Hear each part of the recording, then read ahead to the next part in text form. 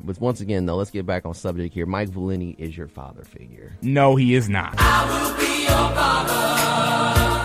You love Valenti. Like, remember you were swagger jacking some of his bits. That's who you get your swag off of. You're not a father figure. Till the end of time.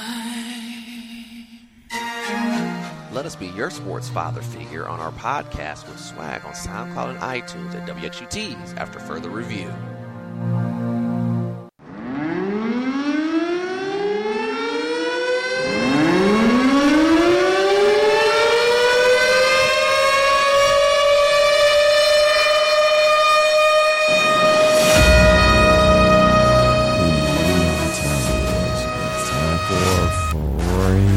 Power play. When you hear that, take it away, Frank. And we're going to lead off with what's seemingly the big story in the NHL. And if you got it turned up, I'm going to play the audio clip for you. Hold on. Right here, hold on. Here it is. This was from a Red Wings Predators game earlier this week. And here it is. There wasn't much, but I wanted to get a penalty against Nashville early in the... That was referee Tim Peel saying that he wanted to get an effing penalty against the Predators, and as a result, he has been fired. That's sad, isn't it? Especially, look, as an official, you can't really let stuff from a team you had in the previous game affect how you call a game. Because look, I've been in instances where I've had a team that wasn't very happy with me. He one week, and then I'd have him again next week, and I didn't let it affect how I call the game. I was like, well, I just hope that they behave themselves and mind their P's and Q's.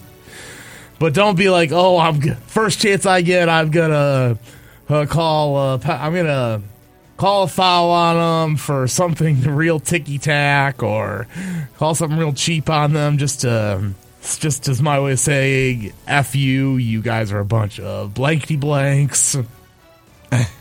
Yeah. So tell me, how does that affect the integrity of the game? I mean, he said it on a hot mic, actually. It was kind of surprising. It was going into a commercial break, and I don't even know why. I'm not going to blame the TV station, but why they would have the referee's mic still on, even though the play had stopped. Like, the game of play had stopped already. They were going into a commercial break. It is kind of sad, though, but it makes you wonder. It lets you know that referees are human, and sometimes their emotions get caught up in the game. Oh, yeah. By the way, he said he was going to retire after this year, so it looks like his career is over. Yeah. So, early retirement for him, and this is what senior VP of Hockey Ops Colin Campbell said, quote, "Nothing is more important than ensuring the integrity of our game. Tim Peel's conduct is in direct contradiction to the adherence of that cornerstone principle that we demand of our officials and that our fans, players, and coaches, and all those associated with our game expect and deserve. There's no justification for his comments, no matter the context or his intention, and the National Hockey League will take any and all steps necessary to protect the integrity of the game." So, that's that. He won't be doing any games, so all you officials out there, and I will say this as one of you, doesn't matter what sport you do, watch what you say and where you say it, because in the era of everybody's got a phone and a microphone seemingly everywhere, here, make sure you keep your thoughts to yourself until you're inside your car. Well, we learned that here in the radio and television business. I mean, if you're around mics, you just got to keep your mouth shut until you actually leave the building. You just don't know. And nowadays, with people recording stuff on phones, you just got to be careful of your surroundings. But usually, you always assume there's always a hot mic, especially in this business. Yeah. But anyways, moving on. Continue. We did end up having a trade go down fairly recently as the Buffalo Sabres, and the disaster that they've been, they send Eric Stahl to the Montreal Canadiens in exchange for a 2021 third-round pick and a 2021 fifth-round pick. So, I mean, the Sabres are just a mess right now. They are dead last in the NHL. They're basically what the Red Wings were last season, and only they seemingly had a lot more talent there, but I think it's just a mess in terms of coaching and all that good stuff. And just a mess. Usually a mess overall of just a judgment. And speaking of trades, it's the Canadian government has approved reduced quarantine for NHL players crossing the border. Like, for instance, in Stahl's case, he was coming from Buffalo over to Montreal, so he had to cross the border. So they actually waived the mandatory 14-day quarantine for players acquired by Canadian NHL teams from U.S. clubs under national interest grounds ahead of the April 12th trade deadline. Right. And I think this is a good move in case anyone gets traded to the Canadians or the Maple Leafs or anyone who's in the Canadian division, and that they don't have to sit for 14 days. They can just say, you know what, just take a couple tests, test negative, boom, good.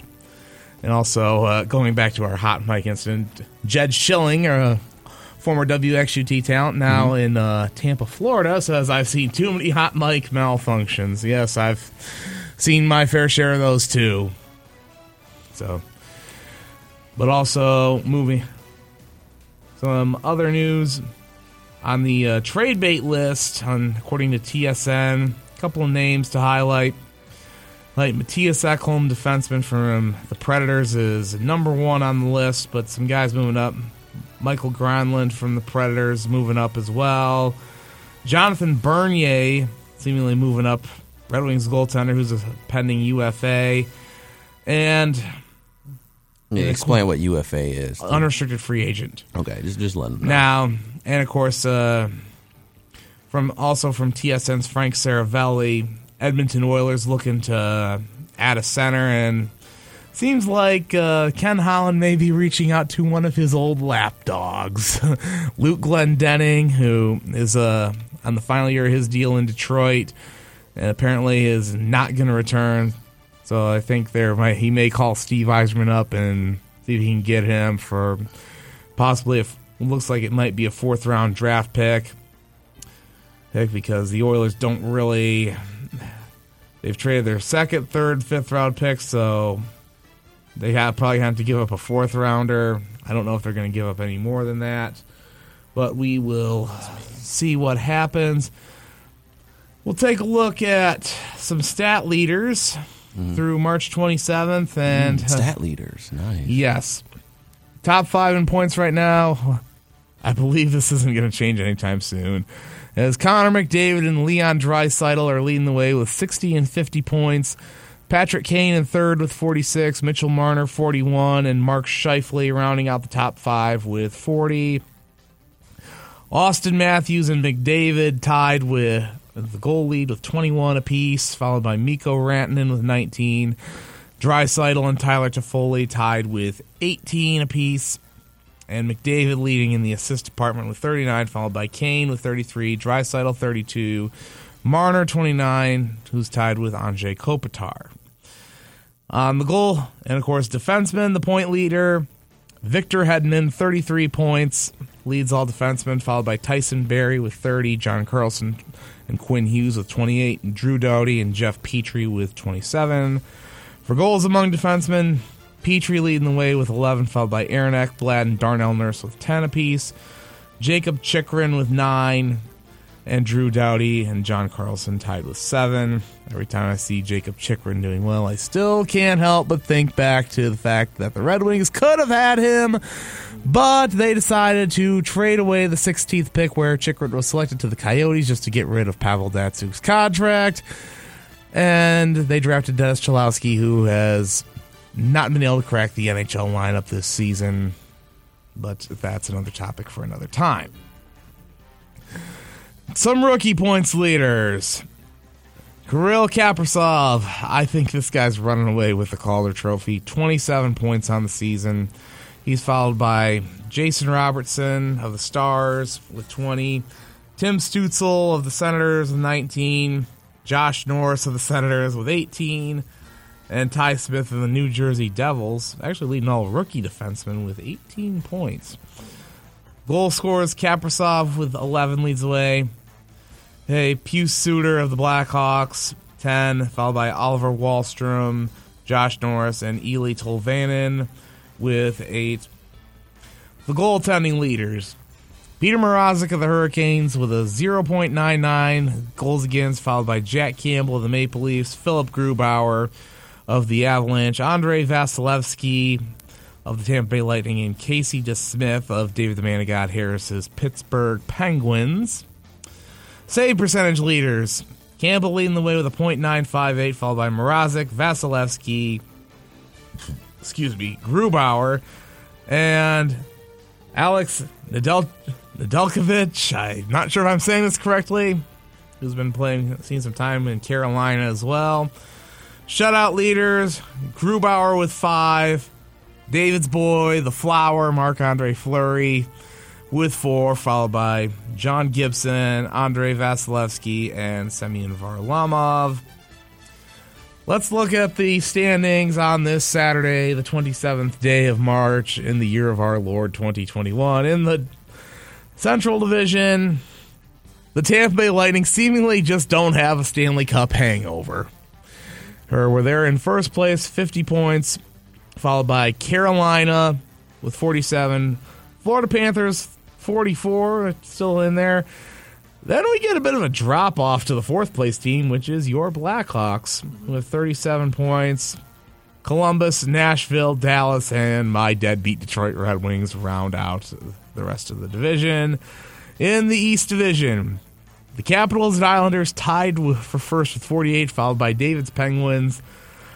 Then we get a drop-off to the Boston Bruins, followed by the Rangers, Flyers, Devils, and the toxic waste dump known as the Buffalo Sabres, who have an astounding 16 points. I mean, look, I know I say how bad the Red Wings are, but at least they're not as bad as Buffalo. I think they were kind of at that point last year. Mm-hmm.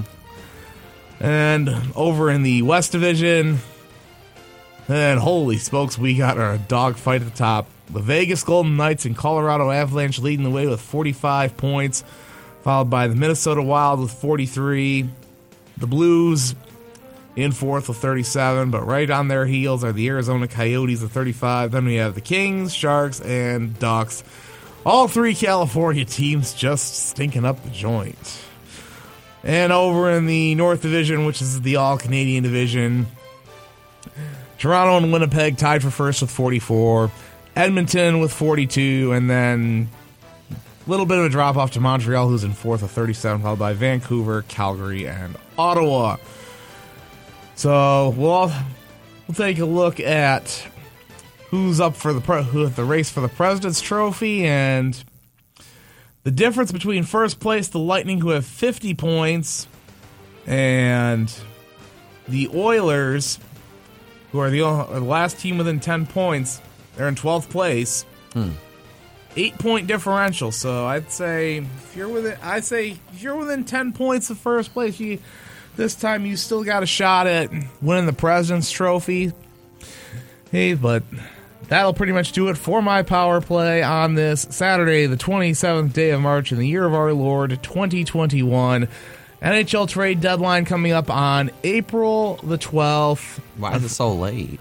Well, because the season got started really late. Okay. Didn't start till January. I know of course, the NBA trade deadline was much later than normal too. Well, because yeah. of late start, Sorry, so it's about a month. Yeah, but that obviously I actually won't be here to recap that because I have baseball duties in the coming weekends. Oh, okay. And so that'll do it for here. And remember, boys and girls, always be wary of hot mics. Yeah, that is true. That's going to be your life lesson for the day. All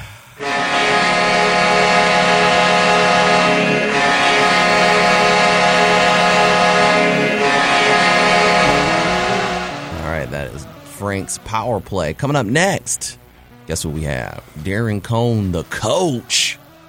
Oh, yeah. First segment we'll talk about is high school basketball. We'll do that recap, and then in about 28 minutes, we got Johnny V calling in. Oh, yeah. We always get good basketball content from those guys. Yeah, we do. It's March Madness here, wrapping it up. We'll be back here on 88.3 WCTs after further review. Darren Cone, the coach, coming up next.